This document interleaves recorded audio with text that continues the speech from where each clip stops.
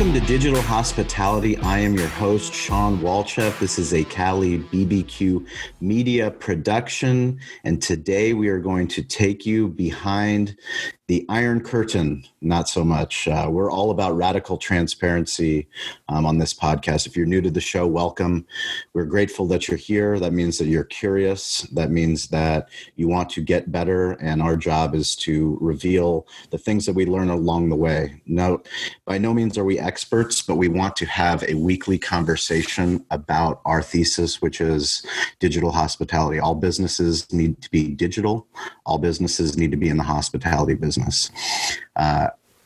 Sometimes I take that for granted when I say all businesses need to be digital. And I think one of the most important things every week is that I remind myself just how far technology has come. Just today before this podcast, we have brought on some new technologies into what we do at Cali BBQ Media, Slack being one of them, another one being Zoom. We used to record this podcast on Skype. Now we are recording on Zoom. We also use Calendly, which helps integrate my schedule with people booking. And sometimes those things, they don't always integrate perfectly on the first try with a Mac and a Windows-based computer and my iPhone. And it's funny because I have to remind myself that, you know, this is part of the process, and it's a humbling thing, especially in 2020 when you put on a weekly podcast about digital hospitality. It's one of those things I have to remind myself. But today's guest is Stover Harger IV, who is my right-hand man. He's here on every podcast, whether you see him not, whether you know that he is a part of the show. He is an integral part of our team, and part of what we want to do every week is expose the team, but more importantly, teach you how we have the team, why we have the team, why we do what we do, so that you can do that as well. So welcome to the show, Stover. Thank you. You're actually not used to doing that intro, having to stare at me. I know. I know it threw you off a little bit because I'm actually the third. You're the third? I keep calling you the fourth. I want you to be the next generation. It's a lot of numbers to remember. It's a lot of. That's for your son. Your son's the fourth. Yeah, my son is the fourth. That's right. Okay, fair enough. Well, you're the third, and why don't you introduce yourself to digital hospitality fans that don't know who you are, so they can get an idea of how we met and what you've been doing for us recently, and then we'll go back in time to who you were before that. Yeah, I mean, fans of the show know I'm behind the scenes. Whether they hear about me or not, I'm always listening and watching and helping grow the digital hospitality and our thesis statement. I met Sean years ago now doing a barbecue podcast just like he did. And we connected both thinking that we were the only ones doing the game within the game. I was watching him, he was watching me. Neither of us really knew that. And then we connected like a lot of people do these days on Instagram. And then the relationship just didn't stop. Like anyone who works with Sean knows, he'll call you. It's a lifetime commitment. You quote Winnie the Pooh, right? Yes. What is that quote? The quote is, we will be friends forever. Just you wait and see. Well, you're not wrong. I've greatly enjoyed my time as your friend, but also what we're building. Yes. And the important work we do every day. Yeah, and I think, that's part of one of the things that excites me the most about the podcast and about digital hospitality, and just one of the things that, really we want to teach the people listening to the show is that there's never been so much access to people that you care about, ideas that you want to pursue. And it's all because of this smartphone, because of the internet. Really, you can tune into a channel, tune into a frequency, as Meltzer would call it, of ideas and things that make you want to be better, that, cause you to, I say, stay curious, get involved, and ask for help.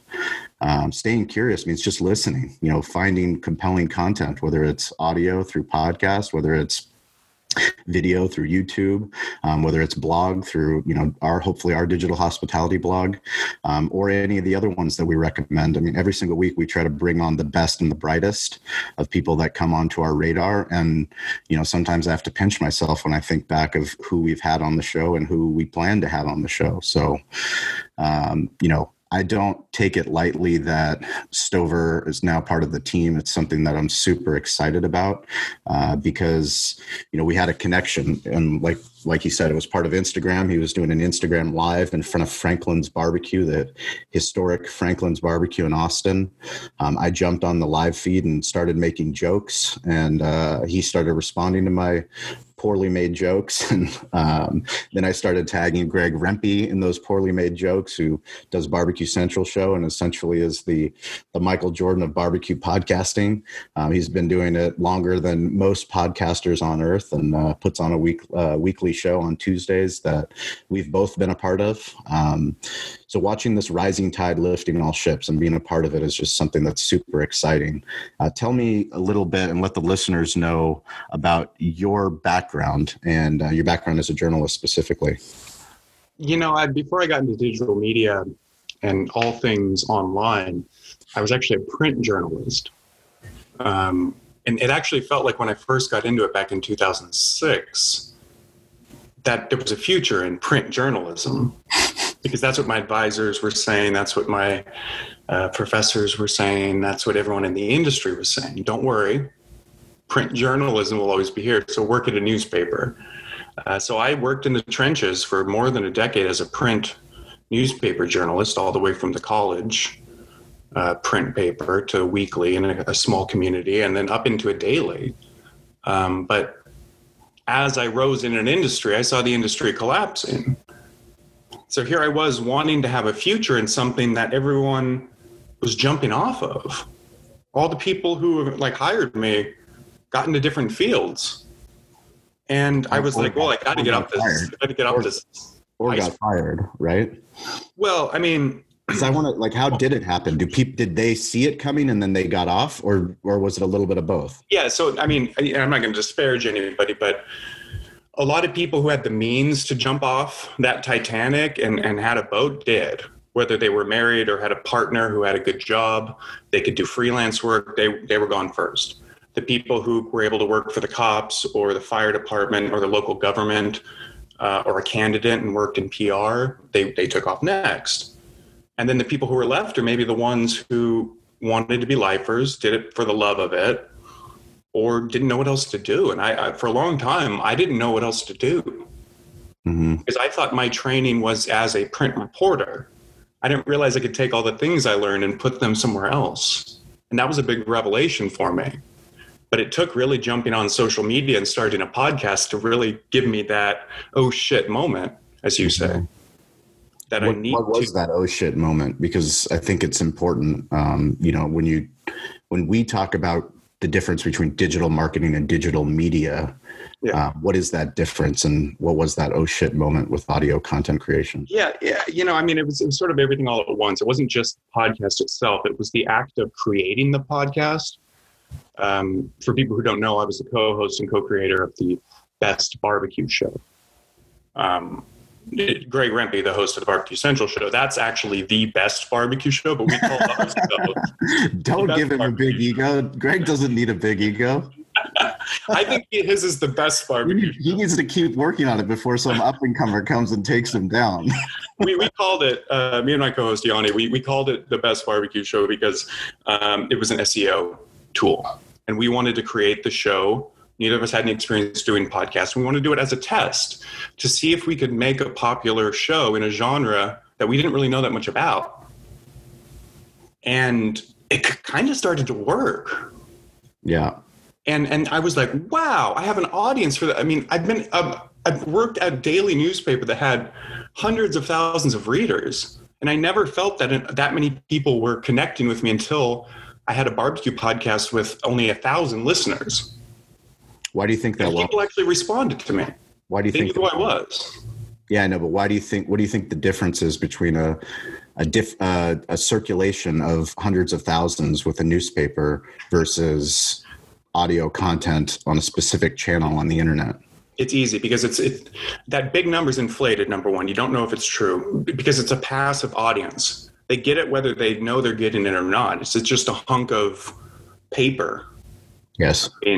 The paper used to seem valuable. Now it seems like trash. Well, just because you printed 100,000 papers doesn't mean that 100,000 people picked up and turned to page 6 and read your article, or page 1. I mean, even page 1, right?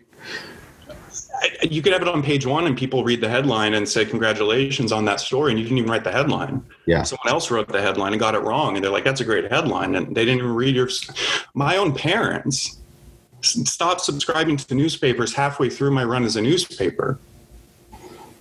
Because that was an indicator I should have listened to. Like, when your own parents, the generation before you, stopped actually paying for the thing that pays your bills, yeah, it's time to get out. And then I stopped reading newspapers. Yeah. And I would get annoyed when a newspaper would block me out and say, hey, you have to pay me. And then I would, oh no, the economics are broken. That's when I needed a life raft out. So I moved to Texas. It's interesting, I'm fascinated by legacy media. I mean, as those of you who followed the show, we've had so many different people, that we're fortunate to call friends. People like Jim Trotter, that started at the Union Tribune, which is the paper here in San Diego, as the beat, he became the beat writer of the Chargers eventually, covered them until he got an opportunity to work at Sports Illustrated, which used to be the #1 sports magazine that every single person that cared about sports journalism would be at. Then he went to ESPN and started doing TV, which he hadn't done before. And then now he's at NFL Network, and he just launched his podcast. I've been talking to him for 3 years about why he's not creating audio content, but to hear about a company as big as NFL Network, or as big as ESPN or Sports Illustrated, and to think, back to how we started this podcast, is we take this technology for granted. We take the fact that all these things have come into our life. The smartphone, really since the Apple's first iPhone came out in 2007, which was June 29th, 2007, when this first iPhone came out. No matter what job you had, if you don't think about the impact that it's had on your business, on your specific job. We had a meeting just before this podcast with a company, a local turf company, and we're just asking questions about how do they do their workflow process? How do they put out bids? How do they, receive a bid from the internet, and how does it get to the owner? Then does it get to the sales team? And just going through that conversation, you realize how much media is getting transferred over just text message. Group text. I'll send a bid through group text, or I'll send an image of the job through group text. But then if you add other people to that group text, it's a different chain. So how's that chain getting organized? It's the same way as organizing your email. Is it a reply all, or what thread is it in, or where is this piece of content that I need? Thankfully, Gmail, which is what we use, is great at finding anything and everything related to whatever you're searching. Not every platform is as good. It's super interesting to think where we are in 2020 and that we're not even getting started. Yeah, I'm amazed. We talked last week, I think, and again, time has no meaning. It's an illusion. We know this. But we talked last week about how we had a phone call in August, and it seemed like a lifetime ago. Yeah. And the end of August. I mean, we've all been through a lot this year. I mean, I know personally I've been through a lot, and I can only imagine what other people have been through too. Because if we all have to think, if you're going through something, someone else is going through it. We have this collective experience as humans. So we know 2020 has been an incredibly hard year. But we also know that in a hard year and in any tough time, once you get through it, that's where potential is. Mm-hmm. I mean, it's a trial. I mean, we're put through trials as humans throughout human time. One of the things that I'm fascinated with is the experiences and stories that I've drawn from before, that I'm pulling up now as we make this digital transformation and start to bring on something like Slack. That literally we're having a conversation, Stover and myself, with a Slack representative, asking Slack for examples of a barbecue company or a restaurant company or a restaurant group that uses it, and how do they set up the communication channels. She couldn't find us any examples of anybody that was using Slack, which is just crazy to think that, this company has 5,000 employees. They are every single tech company that you know of that's on your phone, that's Facebook or Twitter or Yelp or Uber Eats, their executive team, all their employees, they use Slack, like Cloudbeds. All these companies, they're all using Slack, yet, typically in the restaurants, we're last to the game.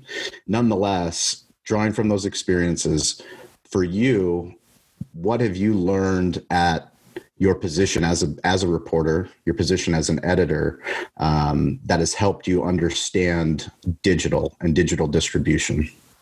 I think one of the biggest things, one of the biggest lessons and skills that I took as my time as a reporter and editor, and from the whole spectrum of what it means to be a newspaperman in the old-fashioned terminology, is that you can find stories anywhere. And when you're searching for that piece of content or that social media post or that topic for your podcast or whatever it is as a business owner you're stressing about when it comes to putting out digital content for your audience, is you have to really look at yourself and see what is it that interests you. And that's what you have to do as a reporter. News judgment is a skill that reporters and journalists have that is almost hard to explain.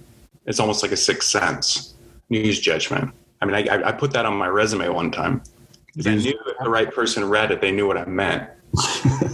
It's a combination of ethics, history, knowledge about people, empathy, to determine sociology, psychology, to determine what deserves to be put in front of people. Yeah. So, but remember, there's no gatekeepers anymore. I was hired to be a gatekeeper of knowledge. That's literally what our job was at one time as reporters. We got everything. We got crazy ramblings, death threats, conspiracy theories. We didn't print everything because there's literally not enough time. So we were hired for our news judgment to sift through the cacophony of noise and information and put out a certain bit that summarized the community that we were reporting on. Now, that could be one city, one school, one town, one state, one country, one world. But whatever your community that you were reporting on was, you were the gatekeeper for information to that community. Yes. Lottery scores, you choose what comics go in the paper. But we all know that's done. There's no gatekeepers anymore. So what do you do with all that information? You still need to refine it for your audience. You can't give them everything. You can't be everywhere. You can't tell them everything because that's literally not how the world works. You have to filter it and tell these stories. And that's what we do, on our blog. And the work that I do, I do the same skills. I look for stories, but I look for stories about digital hospitality, about barbecue, about the people we know, about San Diego, and just stuff that sort of resonates with the other content we're putting out so it has a flow. And it's the same thing as running a newspaper. But I'm not a gatekeeper anymore. People can find the information. I'm not going to pretend like I'm the only one telling them certain things.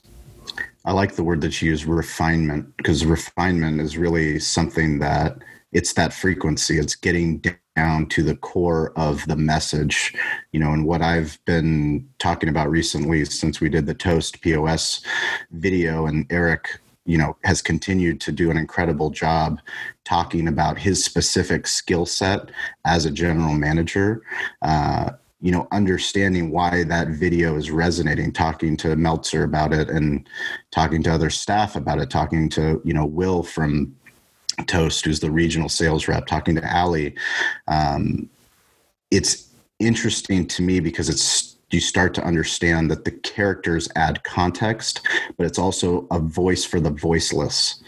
So by voiceless, not to mean that Eric doesn't have a voice. He has a very dominant voice in the direction of this company, but it's that most general managers of single unit restaurants, most regional managers, they're not the ones that are asked about the products on camera. They're asked behind the scenes, they're asked in board meetings, but they're not asked, how does it work? Why does it work? How can we make it better?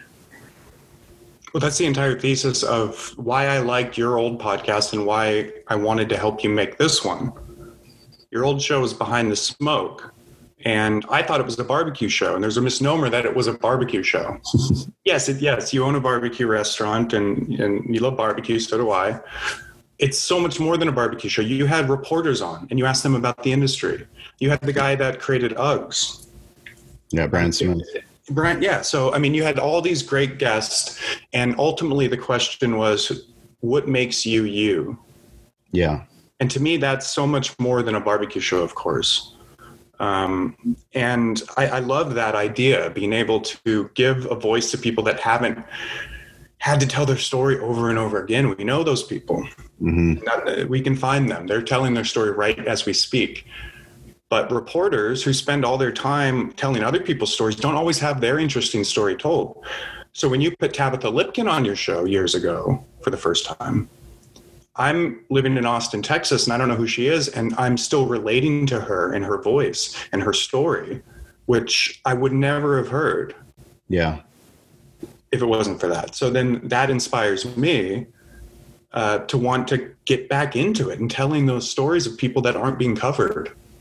Covered is a reporter term for making sure that something is written about for the good of humanity. And that's what I believe. Stories need to be told so we can make up our minds. And if stories aren't being told, we don't have all the information.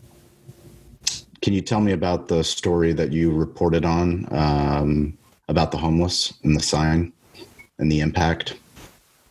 I did. That's the thing with being a reporter is I've written thousands of stories, and that's not a joke. Yes. Insane amount of stories that a reporter, especially one that was a general assignment reporter or a breaking news reporter, and all the different jobs I've done in different communities of different sizes, is that I've done probably 100 different homeless stories. Yeah. A crazy amount. The one that stands out the most to me was there was a woman who, she wanted the community to help her raise money for a homeless guy that she saw at the supermarket because it reminded her of her brother. And that sort of interested me more than just writing a little brief, a short little help raise money for this guy. Because to me, that while that little act of charity is good, I wanted to tell a bigger story to help more people. I didn't want to just focus on one particular incident. I wanted to tell a larger narrative as a way to maybe inspire the world in some way. I mean, any good reporter really just wants to help the world with information. So I contact her and I go and I say, can I meet this guy?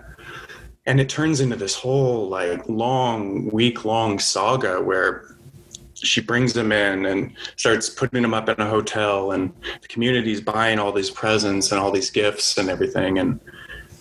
But she just sort of jumped into it because it reminded her, he had the same name as her brother and he looked exactly like her brother. And as I'm talking to her, I learned that her brother experienced homelessness and drug addiction and horrible life and just disappeared one day. And in her mind, this guy would have been her brother, because 20 years later, she sees her brother in what she imagined her brother would be now, sitting on the street. And the story could have stopped there, but I don't believe that every story needs a happy ending if reality doesn't make it happy. Yeah. So she didn't know this guy, Buddy, had a criminal record that she took in, a pretty dense one. And he had some mental illness, I learned after spending time with him and things like that. And the relationship kind of turned south, in a lot of ways. And she learned a lesson about, yes, it's one thing to do charity. It's another to put all that on this person that she didn't know her for anything and just wanted some food. Yeah. She put a lot on this guy that wasn't ready for that type of relationship because she was trying to make him her brother. Yeah. And so it's weird to be a reporter because I'm not a part of their life and I don't remember the details, but to the people that I've reported on, those moments are some of the most impactful moments of their lives. And then I breeze in and breeze out. Mm-hmm. And tell the story as best as I can and then move on the next day to something else. So it's a really strange memory. That old show Quantum Leap, the guy who traveled through time said his brain was like Swiss cheese. And that's what it is to be a reporter. Because you have to forget stuff to remember new stuff. And so it's really weird thinking back when you asked me about that, because there's these holes, these Swiss cheese holes in the story. Yet it was so important at that time. That story needed to be told and I was so immersed in it. Now, there's another story about a panhandler sign a woman that went on, was the freeway? Yeah. Went on the freeway and said, stop giving money to the homeless. And this photo went viral. Yes. Tell me about the impact, because you wrote an article about the impact of media, which I found very powerful, because she told it in a way that typically isn't reported on.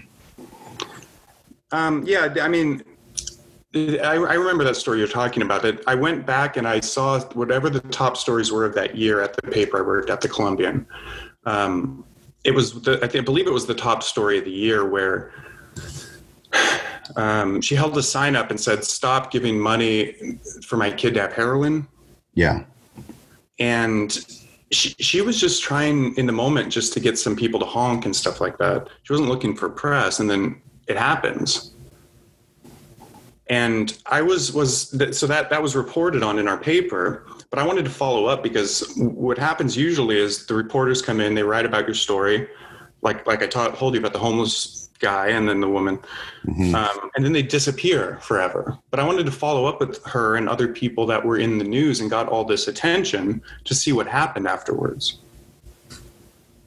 So, there's just the act of like actually calling someone up and saying what happened after the cameras stopped showing up. Yeah. It was a very powerful moment for me to realize the impact of reporting and what you can act like, the power of the pen, what people say. Because if you write about someone, you change their life by blasting them to the whole world now, which is the internet.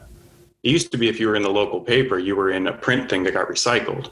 Maybe someone put it on their wall. But now if you're in a local paper, you're being sent to Turkey, you're being sent to Bulgaria. I mean, if you go viral, has the internet. Yeah, you can go viral. And if you go viral, that can be for good or for bad. It can magnify your message if you're trying to promote something for good, like stopping drug abuse.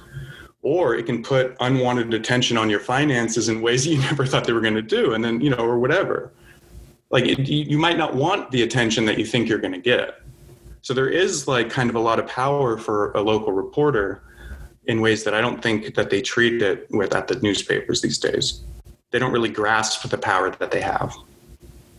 Can you tell us more about the power of copywriting and why it's so powerful to have a writer like we do on our team, like Ian, that's helping really boots on the ground, get the story and then get it to you so that you can format that story for multimedia repurposing content? Well, yeah. So, I mean, everyone knows they need written content for the internet. You need images, you need video, you need all these ways that people consume content. But the basic way that people consume content is still the written word. When you're scrolling and reading news, you're on social media, you're seeing words all the time. And not everyone can write really easily. I mean, some people, it takes clarity. Well, forget clarity. People take some hours to write one paragraph because it freaks them out. They stop, they delete, they stop, they delete. A writer like we hired with Ian, and hopefully we'll have a whole team one day of writers because they're so important. They can take ideas and condense them and make them make sense. Yes. You can call up Ian and talk to him for 20 minutes and you won't even remember what you said, and he'll tell you what you said, and he'll make it make sense. He'll teach you something with your own thoughts. And that's what a good writer does. But it's one thing to have content, but you also need strategy. So you can't just have a writer, you have to have a team that is producing and publishing. And so that's what me and Ian do on the content side behind the scenes of Cali BBQ Media is you'll gather content, you'll do an interview, our video crew will go out and film something, and then you'll send it to me, and I'll send the relevant parts and get together with Ian, and we'll review it together. He'll go and write it and come up with a storyline and a lesson. But then what do we do with it? Where does it go? Yes. I mean, even the best writer in the world sometimes is not the best publisher. And I think Ian would be first to say that, like, his skill as a storyteller, and he's getting better at being a publisher, but not everyone can do both, especially when they're already working on one side of the brain. You can't do them both at the same time. So we consult and we talk to businesses all the time, you and me, about like content. And they have one staff member that they're in charge with writing their social media content, writing their press releases, posting it on social media, handling PR, answering calls. that's a lot of switching from the left and the right brain. You need those two sides to work together. There's an art and a science to it. And I really think it's two sides to that job. So it's one thing to have a writer, but you also need strategy and a publisher on top of your writer, your content creator. Yeah, I think it's super powerful what, the more that we consult with small businesses, with people that are social media managers, people have been contacting us just to find out if they're crazy, basically. Like, tell me I'm not crazy, but my work wants me to publish, on Twitter. They want me to publish on YouTube. They want me to do email marketing. They want me to update the website. Like, they want me to do all these things, and yet nobody's giving me content. They want me to publish, yet when I ask for content, they want me to create the content. And part of our job is to always get things down to the basics, which is what we talk about. The internet is words, it is video, it is audio, and it is images. Like, that's it. It's basic. Once you start thinking about the different platforms of what's the algorithm for TikTok versus Pinterest versus LinkedIn, that's when people get intimidated and then they shut down. They go, well, I'm not going to do any of it. But our job, what we do on a regular basis and what you and I continue to learn is just, we have to figure out how can we explain it to more people so that they can start unlocking what we are starting to unlock. And we're not experts. I'm the first person to tell any person that I'm the stupidest person in the room. But by saying that I'm dumb and by asking somebody that's in the tech industry, how does the tech industry work? And when they start to explain it in industry jargon, I have to remember, and it's my duty on behalf of you, the listener, I need to do a better job and slow down. I need to say, I don't know that, or even if I do know that, will you explain it?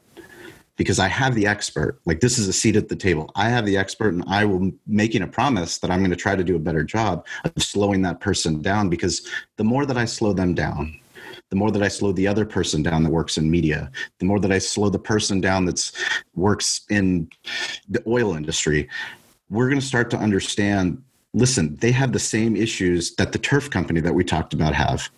Maybe they should be on Slack. Maybe they should integrate their G Suite and their Google Drive to Slack. And maybe all these different Zooms and Calendlys and all these different apps that we're talking about, what are we talking about? All we're talking about is smartphone integration with words, images, video, and graphics. Like, that's it. And storage and the ability to get that. Search it.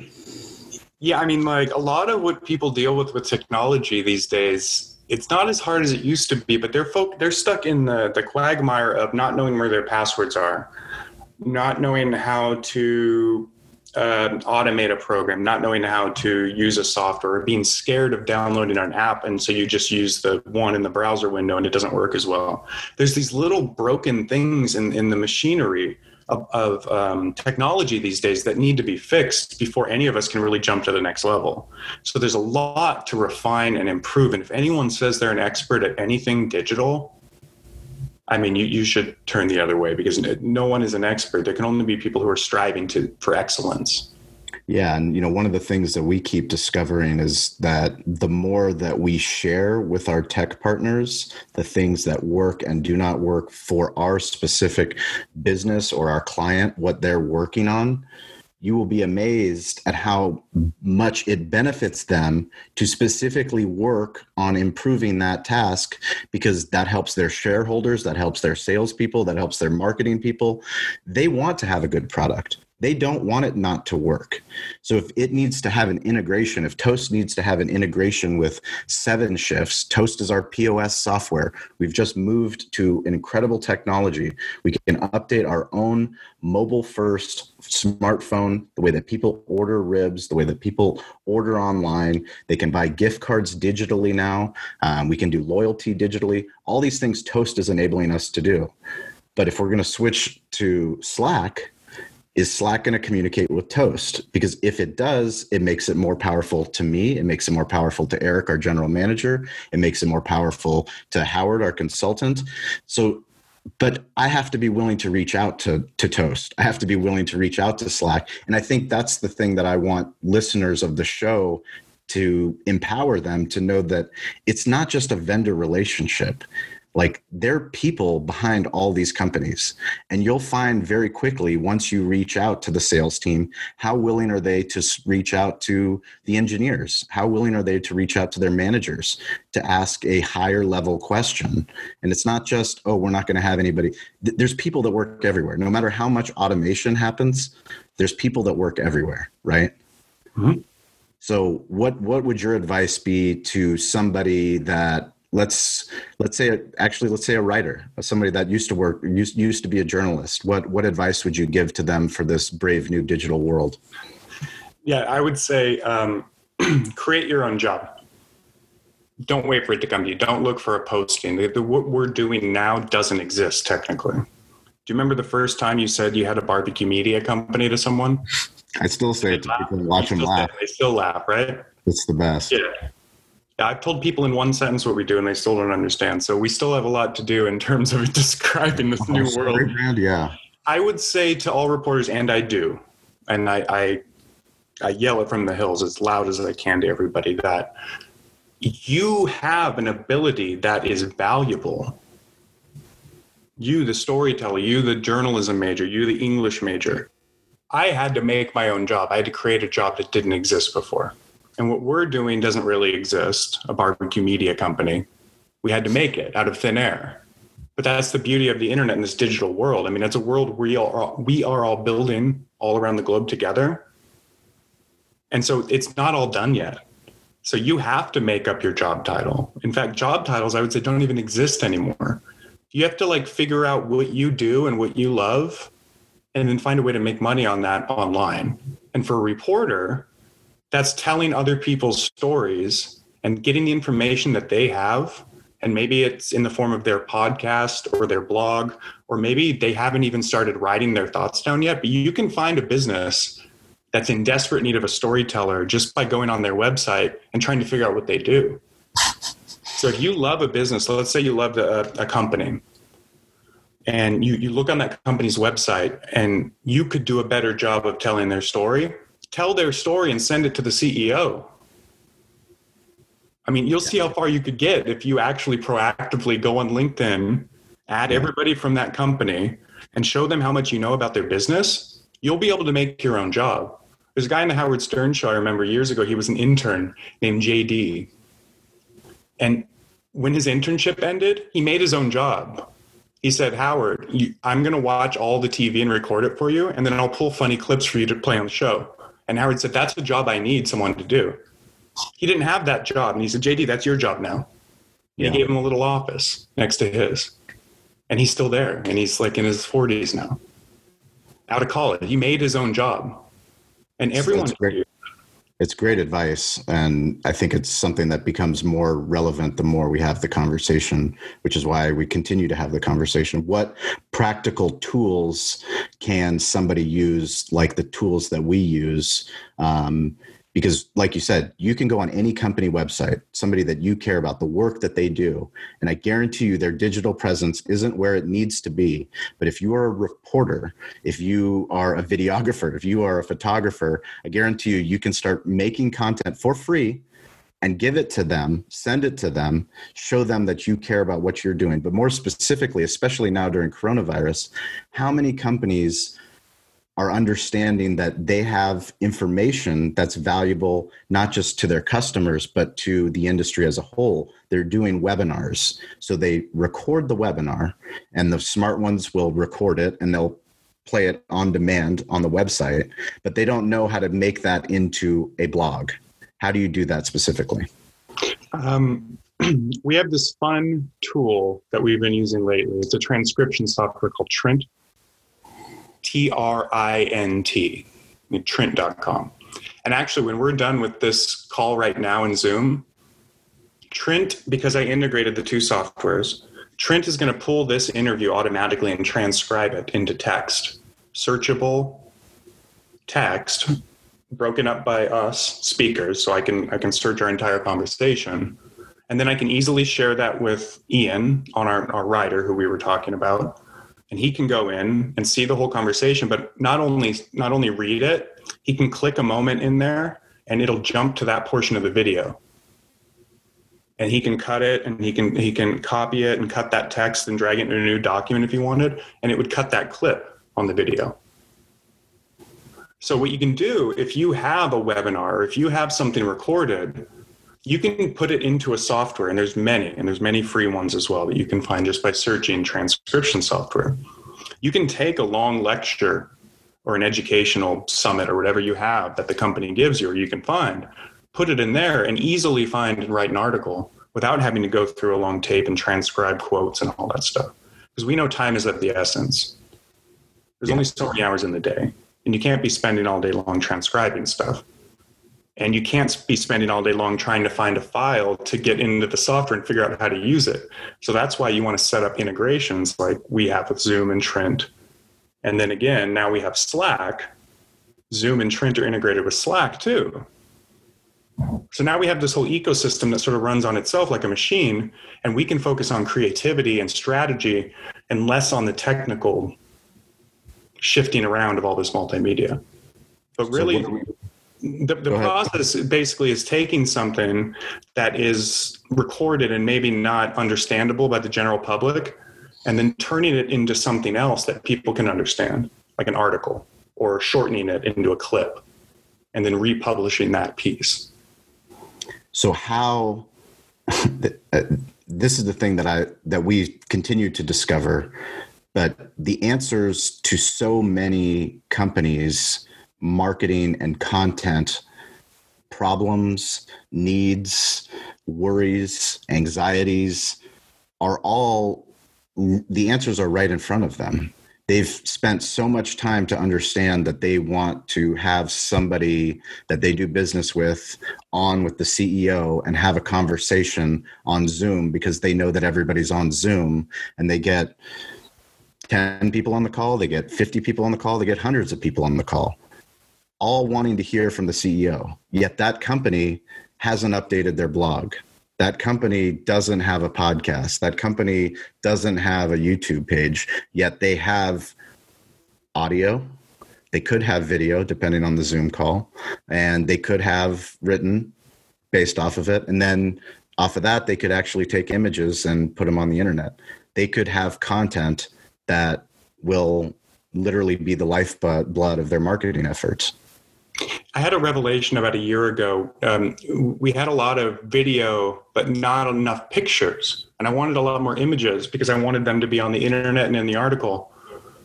And I was going through the video, and it was so beautiful that Aaron and Rising Tides Creative shot. And I was like, this is a great video. I wish I had more pictures. Silly me. I'm a professional in the content industry. I didn't realize a video is a series of pictures. Why don't I just take a screenshot of that video of each scene, save them into the Google Drive that we all share, and all of a sudden I have 20 high quality images. I don't need a photographer. I had a video. And then what else is on video? Audio. So if you have a video, you have pictures, you have video, you have audio, and then if you transcribe that video and get words, you have words. So then you have an article. Mm-hmm. So all of a sudden, this simple act of recording a video, if you think of it in terms of breaking it apart into video, audio, words, images, I would argue any business should record everything they do on video now, even if you're not going to release it right now, because if you do hire a writer one day and you archive all that stuff, they can go through and write a whole book on you. And it's not hard to record video. And video is the start of everything online, because video has words, video has audio. So anyone that wants to make a podcast, start with video. I mean, that's another good advice these days. So let's get to the basics of digital hospitality, the pillars, and what are the most important fundamental things that we recommend to clients so everything we recommend to clients, it's the same thing that we document and we share on the blog, we share on the podcast, we share on the YouTube channel. We want to give as much value to anybody that's listening to this show, because we know it can change your life, because it's changed ours and it's continuing to change ours. Give us some of those pillars and insights that we always hammer home. We've broken down the content creation process, the digital content and digital marketing process into 4 unique pillars. And we call them the 4 Ps to make it easy to understand. Number 1, there's plan. Number 2 is produce. Number 3 is publish. And number 4 is promote. So if you think of it this way, you go plan. That's a strategy session where you come up with an idea for a video. 2, produce. You get the team on the ground. You actually film the video. Then you have to store it, of course. There's a lot of other steps. Then you get it to the teams that need to put it out for people to see, and that's publishing. Mm-hmm. But then it's out there on the internet. No one's going to watch it without promoting that piece of content. So you have plan, produce, publish, promote, and then you go back again. And that's the content cycle. So just think of it like that, the 4 Ps. You can call it whatever you want, but really you have to have content, you have to have strategy, and you have to have a place to put the thing you've created. Content is expensive, so there needs to be a reason for making it. Why do we recommend thinking about content creation and digital media in a weekly cycle? Well, so the reason that you want to have like a regular production cycle, and we always focus on weekly, is because you need something like a guiding light to focus all your creative efforts. So if you have a magazine, you know that every Friday it comes out.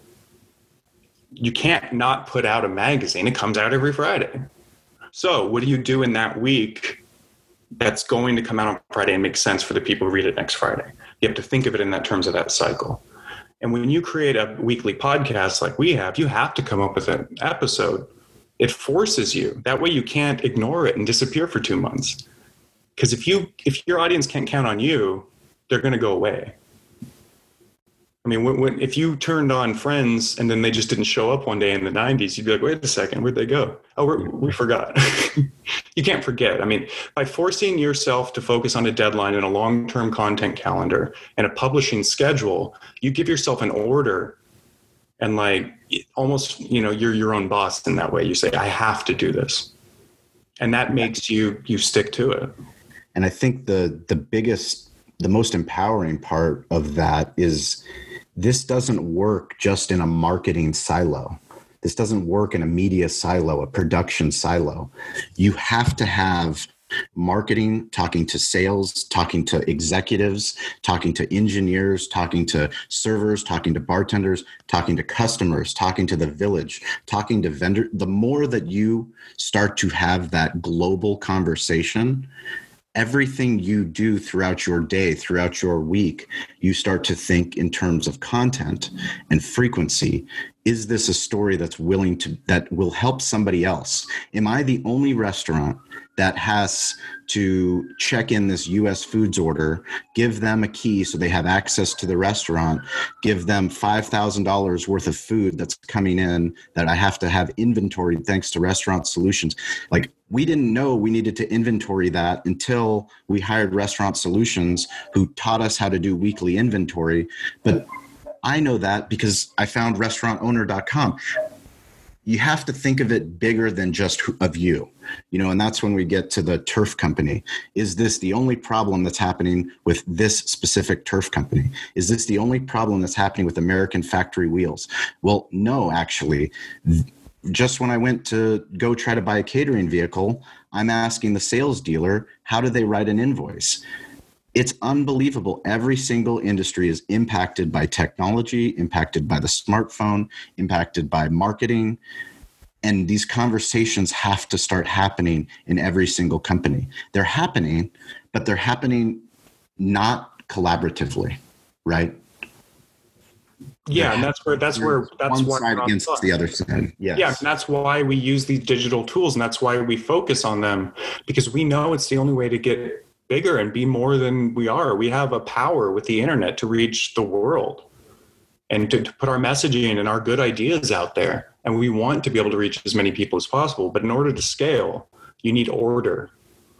And so you do need to use and find digital tools that work best for your business. And we always encourage people to reach out and ask, what's the latest thing that we're using, or who do we know, or who can you put us in touch with? Because it is a conversation that's ongoing. And you'd be surprised at what companies are the companies you've heard of that are willing to just actually talk to you on the phone and explain what they do and how they can help you too. Why are we focused on building a system, a Ray Kroc style McDonald's system for content marketing? You know, not everyone can do everything. We've talked about that. Some people are experts at certain fields and then they're focusing on it, say like video production. Now, while you might be able to shoot video and you know how it works, you want access to a team that focuses solely on video production if you're at that level. And if you need someone to run your IT and run your computers and make sure everything's up and smooth and never shuts down, you can't just hire someone that maybe can do it. You need to hire an expert. And so as you grow, you can have people in-house to help you, but you also need access and relationships with other companies and distributors of information and ideas. So that way you're getting the best of everything. As an example, you mentioned McDonald's. You know, I mean, McDonald's isn't actually making the cows. They're finding the best cows and the best people who raise cows and finding those relationships. Same with potatoes. The McDonald's employees aren't planting those potatoes. They're finding people who are good at doing potatoes and who they have relationships with. And then once they have those trustworthy relationships with those vendors, they're going to stick with them. And then you have a big company that, for lack of a better word, is almost too big to fail, because if one part goes down, it can be replaced with something else. And then the machine doesn't stop. But if you try to do everything all under the hood, 100%, it's a lot more difficult than if you actually ask for help from other people who are really good at doing their specific skills. Yeah. And also, you know, the Ray Kroc method, he's obvious, you know, everybody knows McDonald's, but it's funny, everyone's perception of McDonald's. You know, I've always been obsessed with Behind the Arches is one of my favorite business books. Because of how transparent it was, because of how much depth they go into the obsessive compulsive need to break down the process of delivering the hamburger the same exact way every time. And I don't think so much of, it's not about the quality of the burger. It's not about the quality of the hospitality behind the burger. It's the fact that if I order a hamburger in San Diego, it's going to taste the same as the burger that I order in Bulgaria. The chicken nuggets will be the same. There will be sweet and sour sauce. The delivery methods are there no matter what. Part of what we want to do with content creation is develop that system so that once we decide what that North Star is for us, for our client, for whoever we're advising, whoever we're trying to help, once you decide what that is, so how does that North Star piece of content, that North Star idea, that weekly idea, how do we take that and utilize that to make everything else? How does that happen? Give me an idea of, first, what do we recommend with Mithril Media? It's something that we cannot overlook because we've done it before and it's to our detriment. But the number one thing that people need to address before you can get to content marketing, before you can fix social media marketing, what do you have to do? You need a place to put your content. You need your own digital home. You need a website. And that website is the place where this content is going to live. What are the problems that you see when people either have a website or they fix their website? What is their mentality with the website? You know, the biggest thing that I see that people do with their website is that they think that after it's designed, it's done. And you see this in the restaurant world a lot. If you went on a restaurant's website in 2009 and then you went again in 2019, it might look exactly the same as it looked in 2009 because they got it built. They paid, I don't know how much they paid back then. You would know better. How much does it cost to build a website in 2009? But $5,000 to $10,000. Exactly. So they spent that money and they say, okay, well, I did it. And then Google advances, technology advances, and your restaurant and your website gets pushed down and down the ranks of search because it's not vibrant. It's not alive.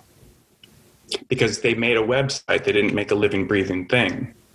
But that's a misnomer. A website is not separate from the world. If you bought a building, you wouldn't ignore janitorial work. You wouldn't ignore maintenance. You wouldn't let it be infested with rats.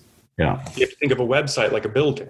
I mean, it's the easiest thing that we always do when we have conversations with people. If they have a hard time grasping the importance of digital, is think of it like the physical world. So if you have a website with a lot of different pages, that's a lot of different rooms of your building. And you got to keep that up. And if one of those rooms is going to seed, then lock the door and close it up. Focus on the ones that are open. But what you don't want to do is just have a website that just sits there and gathers dust, because no one's going to go on it or use it. Why would they? There's only so much hours in the day, and you need to get people's attention. And the best way to do that is with content. And the best content is educational content, information. Why? Because we all of us, I know for a fact, anyone listening to this podcast wants to learn. We all want to learn. We all want to improve. So if you, as a business owner or whoever has a website, even if you're just like a freelance reporter, you have information that people can benefit from, but they need to know that.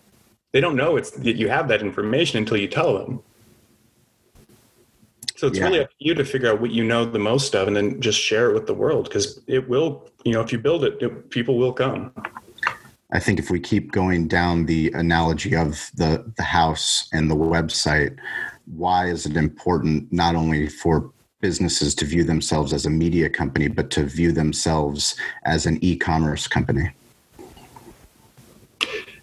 You were cutting out a little. You were saying that. So why is it important for a business to view themselves as a media company? We've talked about why is it important for them to view themselves as an e-commerce company? Traditional offline business usually just had a vanity website that would help hopefully give directions or call the business. Now that's changed. 100%, because you have to think about how you and your family and the people you know look for things that you want. I mean, what's the first thing that anyone does when they want to buy something? They look for it online. On Amazon? Well, Amazon is just there. People don't care where they buy it. It's one of the many tools that people will use, but yeah. They want it to be easy. So if they're going to spend money, they want it to be fun and easy. That's what I want. That's all I know. All we know is what we want. It comes down to like what I was talking about, news judgment. All I know is what interests me, so that's what I'm going to report on. I mean, that's the best I can do, and it seems to work. So when I want to buy a computer like this one I'm on right now, which I just bought a couple weeks ago from Apple, I want it to be an easy, fun experience, and it was. And I went right on that website, and I bought that computer right there on my phone. Did you buy it? Did you shop any other websites before you purchased that computer? Yeah, no, I mean, I tried to find the best deal. And the best deal that I found was Best Buy price matching Amazon, because I could get it that same day. Mm-hmm. I didn't have to buy an Amazon to shift my money around to other companies. I like to spread it as much as I can. At the end of the day, I'm going to do what's best for my family and save money and time. Mm-hmm. But I wanted to give my money to Best Buy because I used to love going to that store. I mean, I used to spend so much time wandering those halls and looking at CDs and DVDs. Like I could buy a computer from Best Buy if they let me do the price match. Or the website told me a big claim, price match Amazon price. I spent damn near 3 hours or something trying to buy a computer from Best Buy, just trying to get like $50 knocked off the price. And they sent me through the ringer, and they made me feel like garbage, Fraz. And then I got transferred to every place on earth. And then eventually I had an epiphany. Why don't I buy it from the people who are like Apple? Let me go on their website and see how they're going to treat me. I got the same price I would have got from Amazon, and it was a fun experience, and it was quick. And I went right to the store, and they knew who I was. I mean, my app was like, I had the app. They knew I was there. They had put someone with a radio at the front that told the person in the back what I was wearing without even me having to be involved. And I had this beautiful computer in my car, and like no problem at all. Mm-hmm. Because I could do it on my computer or my phone or whatever. And I didn't want to be driving around in coronavirus time, going from store to store, asking people who don't care about the job that I want to spend $2,000 or whatever you're going to spend on the whatever you're buying. I want it to be a good experience. And so every business that is selling anything, whether it's an idea, an article, or a sandwich, you need to be able to buy that online, because you're missing out. Someone else is going to benefit from that. And if you think you have the best sandwich or idea, you need it to be where people are actually looking for stuff. because it's a dangerous world sometimes. I mean, I live in Portland and the streets are full of smoke. So I'm going to be buying a lot of stuff online right now. Yeah, one of the things I want, the people listening to this podcast is, I hope that the people that we bring on, the ideas that we talk about, hopefully at some point, obviously we want to inspire you, but we also kind of want to make you pissed. I want you to think and go, those fucking guys, dude, I can't go around town and not think about which companies are doing digital hospitality right and which ones are fucking this up. Because we take for granted how big companies are, and we assume that their digital departments are so sophisticated that they're going to understand what a desktop browsing experience is versus their mobile experience versus their loyalty experience. I mean, I tried to buy a ticket to Bulgaria to go see my wife today, and I've been trying for the last 2 days. I wanted to talk to somebody because of coronavirus, because I want to make sure my wife's tickets are okay. Literally, they've done what most companies do, and they say, go on the website. Unfortunately, coronavirus, we're handling way too many calls.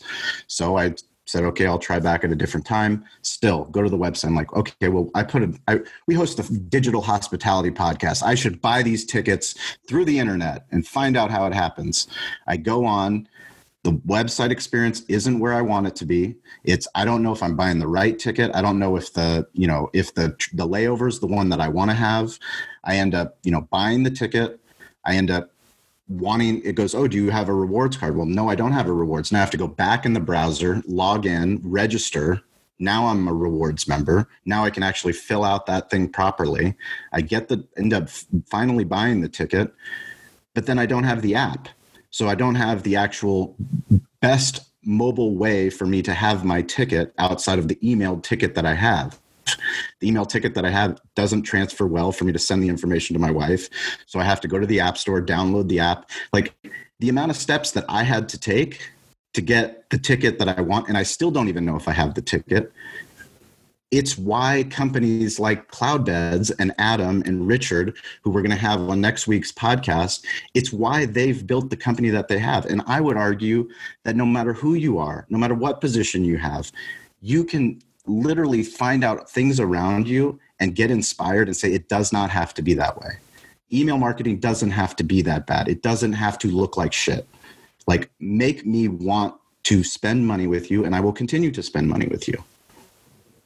Yeah, I mean, there's so much inspiration out there. You just have to look. You just have to find it.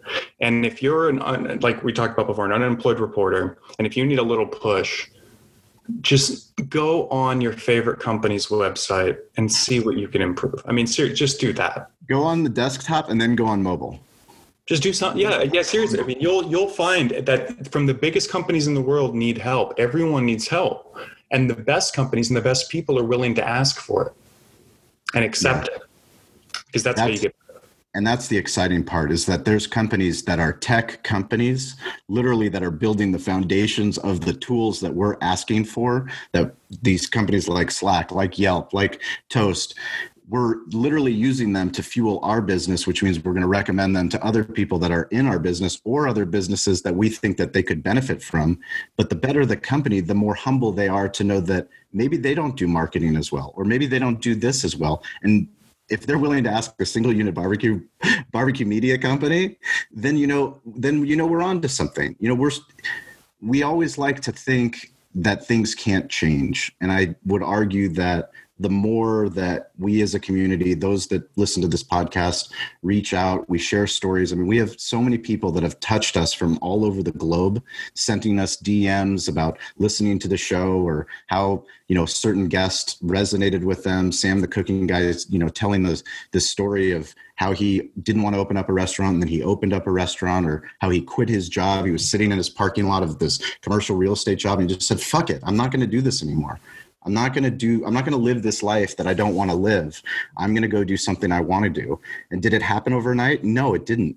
But does Sam have 2 million followers on YouTube? And I would argue that, by 2025, he's going to have 10 million, if not 50. It's nowhere close to where it is, because people are coming online all the time, and people are finding compelling content that they want to follow. Do you have any parting words of wisdom or advice for anybody that, they're just not sure? What's their get involved call to action from Stover? What's their search for your business and your name online right now. Just turn off the podcast. We're near the end anyway. Search for your name, search for your business, and see what you find. Are you happy with what you find on page 1? Then click over to the news page on Google. See what you show up in the news. Are you there? Click in the images. Are you there? What are people seeing when they search your name? Go on YouTube, search your name. What are they seeing? And then start to realize that's what everyone's doing when they hear about your company. And if you're scared of what you see, if it unnerves you, if it's sad, learn from that and take the steps you need. It's quite that. It's that simple. Digital real estate. It's you. It's you. It's not a different world. It is you. Let's not pretend it's a different world. Do you feel like we don't know each other despite we're in different states? No. I feel like I'm in the room with you. I just can't eat the barbecue. It's upsetting. Correct. Do you know that Sean and all these guys were eating barbecue today over Zoom? And here I am in Portland. That was a fantastic Zoom meeting. It was one of the best Zoom meetings we had. We all got toast. I got to go pick it up. Yeah, it was fantastic. Yeah, it's great. But there's so much potential, and I want everyone to realize that and to grasp it, because the world would be a better place if everyone understood the power of these tools, not just the ones who have the means to understand. I want every small business to be able to compete with a big business. That's my dream. And I want the big businesses and middle-sized businesses, the ones that are doing compelling work, to understand it's not as complicated as it seems. Yeah, you don't need to spin around in circles. Sometimes it's as simple as hiring an out-of-work journalist to write about your company. This is true. So how can people interact with you? What's your call to action? The best way that people can reach me, there's 2 ways I want them to reach me. One, the more professional way, if they want to get in touch with Cali BBQ Media or Digital Hospitality, they can email Stover at calibbq.media. That's STOVER at calibbq.media. If they want to talk about barbecue and fun cooking stuff, they can get in touch with the @BBQ Hunk social media. I assure you that's me. That's your alter ego? My alter ego. Again, we're talking about potential. And I saw that there was an account a couple years ago called Barbecue Hunk available. I was like, nobody took that. If I start calling myself a hunk, over time it'll be true. So I'm laying my flag right now. I in 5 years will be the official barbecue hunk, and when people hear hunk,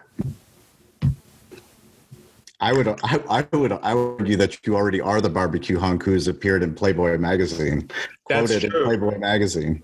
I was quoted in Playboy magazine. Yes. We'll put a link in the show notes about the barbecue hunk in Playboy magazine. Who's going to put the link in the show notes? Stover is, not me. We appreciate you guys who listen to the show and follow us on YouTube and read the blog.